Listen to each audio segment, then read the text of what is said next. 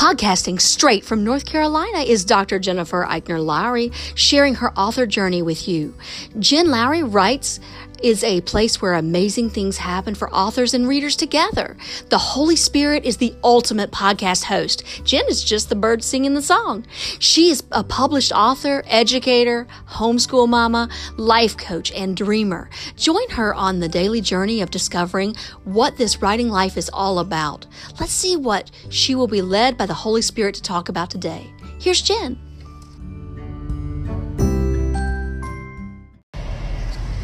Welcome to my official author podcast. My name is Dr. Jennifer Lowry, and today I want to talk with you about creating a roller coaster. Okay, now, our life is already like a roller coaster. I don't mean for you to go out and do some thrill-seeking rides and travel around to all the theme parks, even though that would be really fun. And if that's a bucket list of yours, I say live now. But I want you to create a roller coaster for your novels. So I want you to think about, if anybody knows about North Carolina and they've went to Carowinds, and I think King's Dominion also had a ride just like this. It's called Thunder Road, and it just went up and down, up and down, up and down. There were no, what I can remember of this thing, there were no loop-de-loops. And so that's what I want you to do for your book. And I'm going to tell you where I came up with this idea, and I'm sure it has been tried and true and practiced across classrooms in America. But it's just something that I fell into, and I have found that it has been very successful with students and keeps them engaged, keeps them questioning, and I'm going to tell you, what standard it falls under. So with our North Carolina standards, if you're working YA, or if you're working K-12, you can go on and look at your state's Common Core standards or their standards and how teachers are teaching books. So we just don't pick a book because we love a book. I mean, I wish it was that simple, but we need to have a book that is dynamic enough that when we can teach a lot of different standards within a book. So I've already talked with you about theme and how theme is a standard and how we have to not only talk about identifying the theme, but where does the theme emerge? What evidence can you find in the text that shows that this theme is emerging and developing over time? So, it's more than just identifying it. It's really being able to break the text apart. And I tell my students all the time, when you get to high school, it's no more you being the reader. It's almost like you have to put on this hat of an author, and as you're the author, be able to analyze the text in a way of what choices did they make to get them to this final product. So I think that this strategy will actually help us, and I don't know why I've never done it before for myself. You know how sometimes you get these aha moments? Well, I got my aha moment when I was reading an article, and it was talking about there was an algorithm. Now, you could go and Google this article. It was found in The Guardian. But there was this algorithm that the authors had figured out. They had ran in some bestsellers, and they said, there's some plot timing issues that a lot of bestseller authors that they have in common. And they've actually written a book like Breaking the Code or Breaking the Bestseller Code. I can't remember what it was. But anyway, the article just sparked that in me because I'm like, gosh, I've always done this. Why didn't I think about this? For my own outlines, especially after. So now that I have Grammarly, it completely takes away my, worry about my style, my structure, my repetitive words, because Grammarly does all that for me. So then what do I, free myself up with now when I'm going to go back in and revise? So I've got myself a plan of attack now. And that's going to be this roller coaster. So I can give you the example of The Contender. It's a book series. Now, I've not read the other ones. I've only read the first one. You guys know that I'm an MMA fan. It's about boxing. It's close enough. And it's got the gym atmosphere in it. It has, right from wrong. It's such a good book. Oh my gosh, it is such a good book. So what I do with my students is that I start them up and we just do on the board, and they have to keep it in their journals. This gigantic roller coaster. And so each day that we read, we have to find, what's happening in the book. Is it a positive or is it a negative tone? Is it a positive experience? Is it a negative experience? Is the character feeling positive or is the character feeling negative? And it all wraps around, because if you've got a negative experience and the character is wrapped all around into that negative experience, they also may be feeling downtrodden, and so you're going to have a negative symbol. Okay, so what we did is we started plotting it out chapter by chapter. Every time we would start to see a shift, then we would identify it with the different math symbol, whether it was positive or negative. And over time, what we realized is that we would have negative, negative, positive, negative, negative, positive, positive, positive, negative, positive, positive, negative, positive, positive, negative. Okay, you get where I'm going? Then it would go negative, negative, positive, negative, negative, positive. Then it would get really quick. And so can you imagine when the tempo started increasing right smack at chapter 10, that's midway through the book, you didn't start having doubles of one emotion or doubles of one situation. You would get a negative and a positive really quick, then a negative and a positive, and then a positive and a negative. And the pattern changed after that. When you start to recognize that there are these shifts and these patterns, every time the author is doing a shift, there could be an emerging of theme. So these things kind of go hand in hand. If you look at something called a tipcast, you can look that up. That is how we use an acronym of what we use to teach poetry. And this works also for short stories and novels as well. You could do a tipcast on a novel, but it's pretty much known that that's a way that you can teach poetry. And it clearly tells the reader to look for the shift, because once you find the shift, that's going to help you determine the tone, the theme, and it's all going to fall into place. You're going to have something emerging there. You're going to have something that, is critical there if you've got a shift. So we teach this kind of way, and we find these patterns in these books. And I'm like, well, why can't I do this with my own work and be very objective and create a roller coaster for my own work? So I'm going to challenge you to do the same thing, because I think that can help us identify what our, patterns are. Do we even have a pattern? And we're probably doing a lot of these things, just subconsciously. But the word, intentionality. If we want to be really intentional with our work, and we want to make sure, there isn't like a set pattern though. So I want you to get away from that, and don't think you can go out there and research and say you have to have so many positives, so many negatives. No, but you do need to have this natural progression of the existence of the human world, or, the fantasy world, to where you're going to have this mystery, tension, suspense building at the same time. And so, I've heard people talk about at the end of every chapter, they left that person, that reader, with this sense of, okay, if I can just have one more hour with this book, I'm not going to, put it down. I'll sacrifice another hour of sleep. We all want our readers to say that. We want to have those page turners. Well, one way to do that is to look at your patterns and see if you're spending a long time in a certain positive or a certain negative. So I had a conference with someone last week, and they told me about the concept that they're working on right now. And they said they're having a really difficult time finishing it up.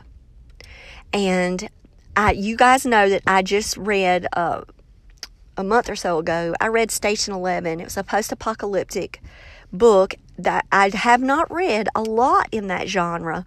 But this person reached out to me, and they told me that they were also working on a post-apocalyptic storyline. And what they found is that their person was going through like a tremendous amount of guilt, and they were living so deep within that guilt, and they didn't know how to get the person out of it. And I wish I would have thought about that roller coaster. Really, I do. And I didn't. So if that person is listening to the podcast today, just know that this could be a helpful tool for you, because I'm a visual learner and so many people are. You may need to do that, just so you can see, just with symbols, what's happening in your book. So that would now be my advice to that person. Now that I've thought about it more, and I'm like, daggone, why didn't I think about that last week? But doing one of these diagrams, you guys know you have the traditional plot diagram that students are taught since elementary school, with the gingerbread man, to be able to, plot out, the beginning, the rising, the climax, the falling action, the resolution. I mean, we know that there are these general patterns that we do follow when we write.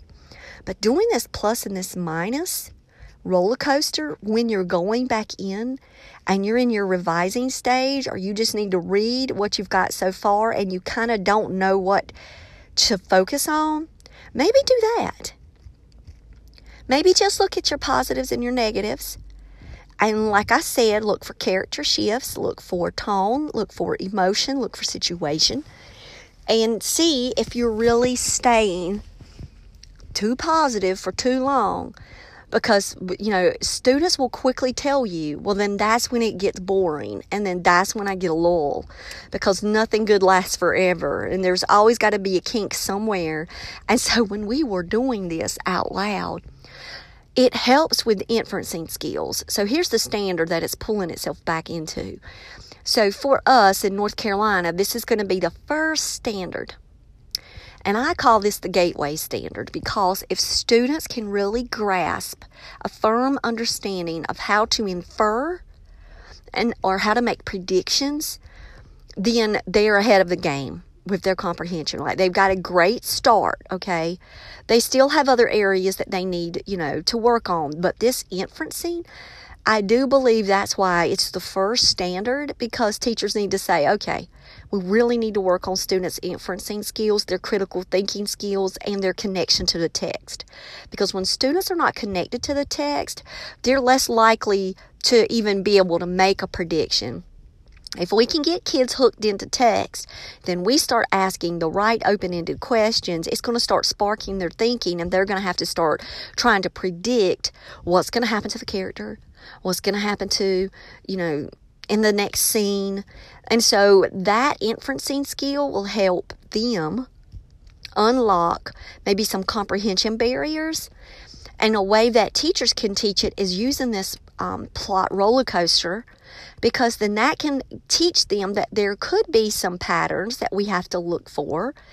And sometimes, of course, it's going to fall outside of the box. They're not always going to fit in this perfect plus, minus, plus, minus, plus, plus, minus, minus, that kind of thing. But it at least will get them understanding that it's not going to stay happily ever after. If the story starts off happy, it's coming. So then what is the thing that's coming? And that just allows the kids to go, oh, I see that now. And you will not believe the audible gasps and sighs that I have heard from students when they have had aha moments in the middle of these lessons, going, you know what?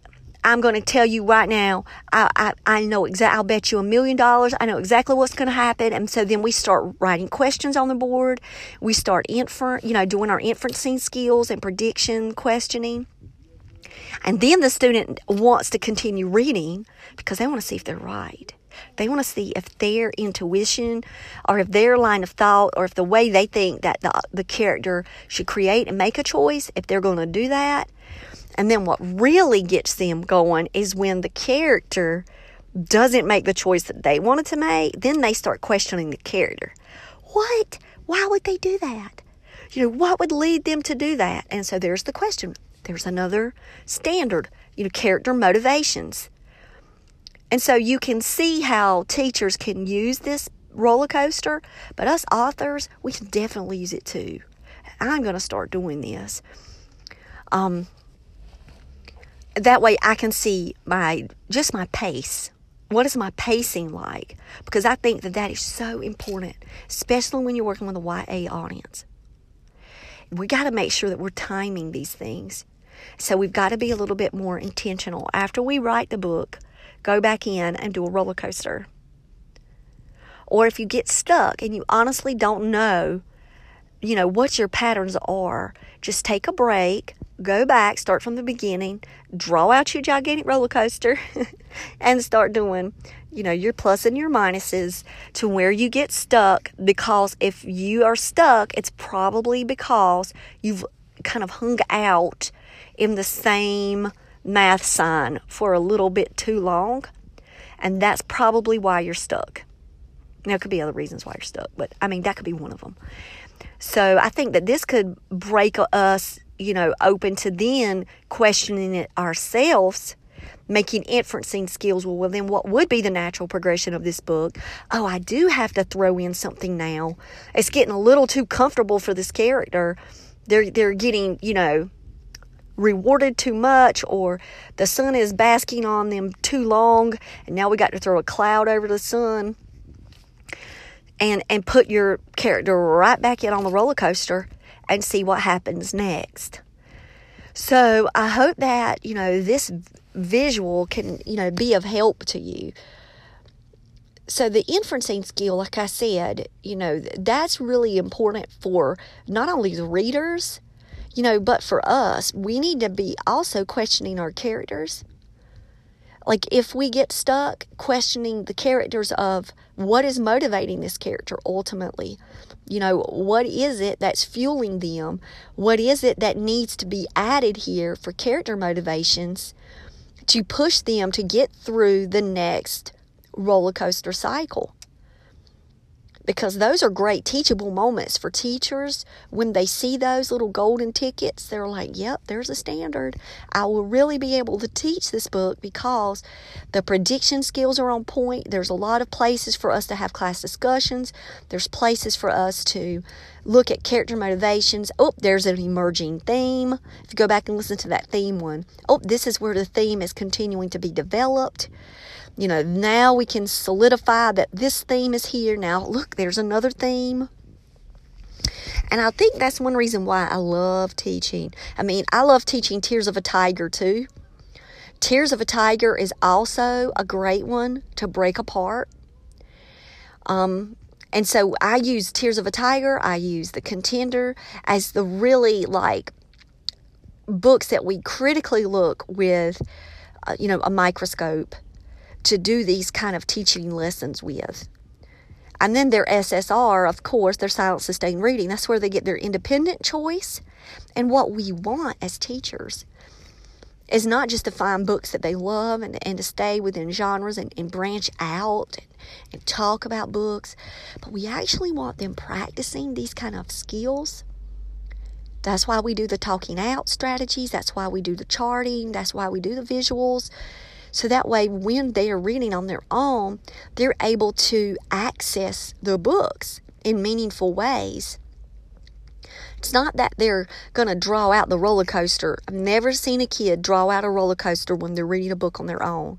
But hopefully, they'll have that image in their head when they're reading, and they'll say, oh, something's got to happen. I got to read one more chapter because I bet there's going to be a shift in the tone. I bet there's going to be a shift in the situation, and I can't wait to find out what it is. So hopefully this has been helpful for you guys. I know it's been helpful for me, and I just love it how, I can teach a lesson, I can teach strategies for years, and I don't see how they apply to my own work until I start to read about plot timing and bestseller timing in novels. I'm like, you know what? I've been doing this stuff for years. Why haven't I done this with my own books? Hey, better late than never. Here's the theme statement for you. That's what we can learn, is that we're always growing. Sometimes it just takes this light bulb moment for all of us, and we're like, oh, that makes perfect sense. And so if you've been doing this your whole, writing career, I applaud you, and I bet you have found some great success with it. But if you've never tried this exercise before, I challenge you to do it, and maybe even the next book that you read. When I read books now, I'm not just reading books for enjoyment. I'm reading 70 books because I'm also breaking down those books. So I might do a roller coaster on a read that's in the genre that I want to write. So I'm about to read The Devil's Cabin. I found it when I was on Twitter, and I've already got the book. And it's going to be on my read list, and it's a horror book. And so I think that I want to start focusing in on horror, because I want to pick back up my cult book. And I just need to get back, in the mode of that realm of that genre. And I've been kind of removed from that because, I've been reading for the podcast interviews, and I've been reading people, have been passing along books to me, so I've been trying to get through those books. But where my love is. I mean, when we watch movies, my number one go-to is horror. So I need to get back into that, because the summertime is coming, and I know what I want to write this summer. And I know that I need to edit my paranormal, because that's the book that the Lord said, this is your next series. So I really need to, up my game, guys. And by doing that, it's by reading in the genre that I want to write in, and really doing some of these exercises to break some things apart. So take the theme lesson that I taught with you before. Take this roller coaster, because let's say you're doing this roller coaster and you start to see evidence of a theme. Go ahead and put a star there and say chapter 4, has this really great place where you saw a theme begin to emerge.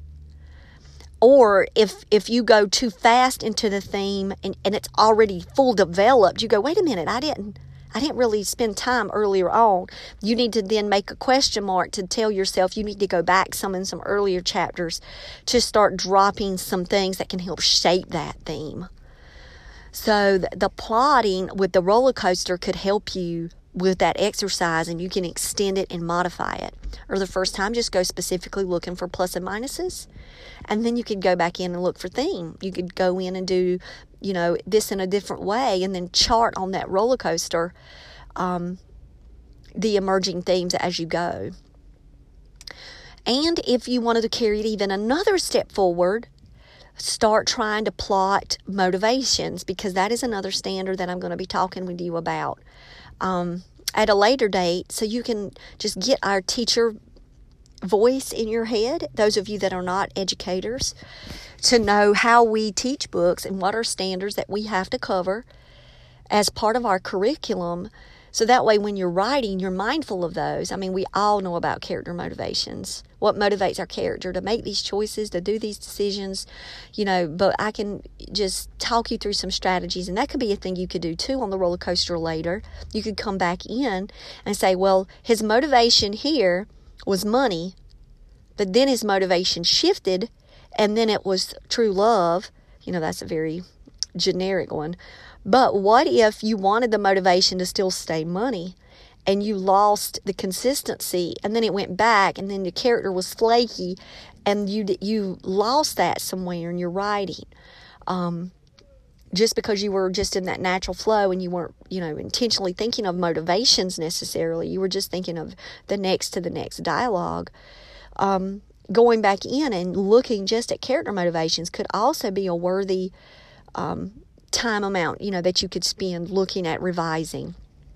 Because Grammarly takes away all of the worry as you're typing, so that way you're on point with your grammar, your style, you're not using repetitive language, you're changing your Grammarly settings to novel or short story. There's a creative button up there, so make sure you're switching it. Don't just use the default system. Switch it out And then, you'll feel a lot more confident on that end. So then what do you look for when you go back in to do some rereads? Hopefully this can be some starting points for you. All right, guys, you have a blessed one.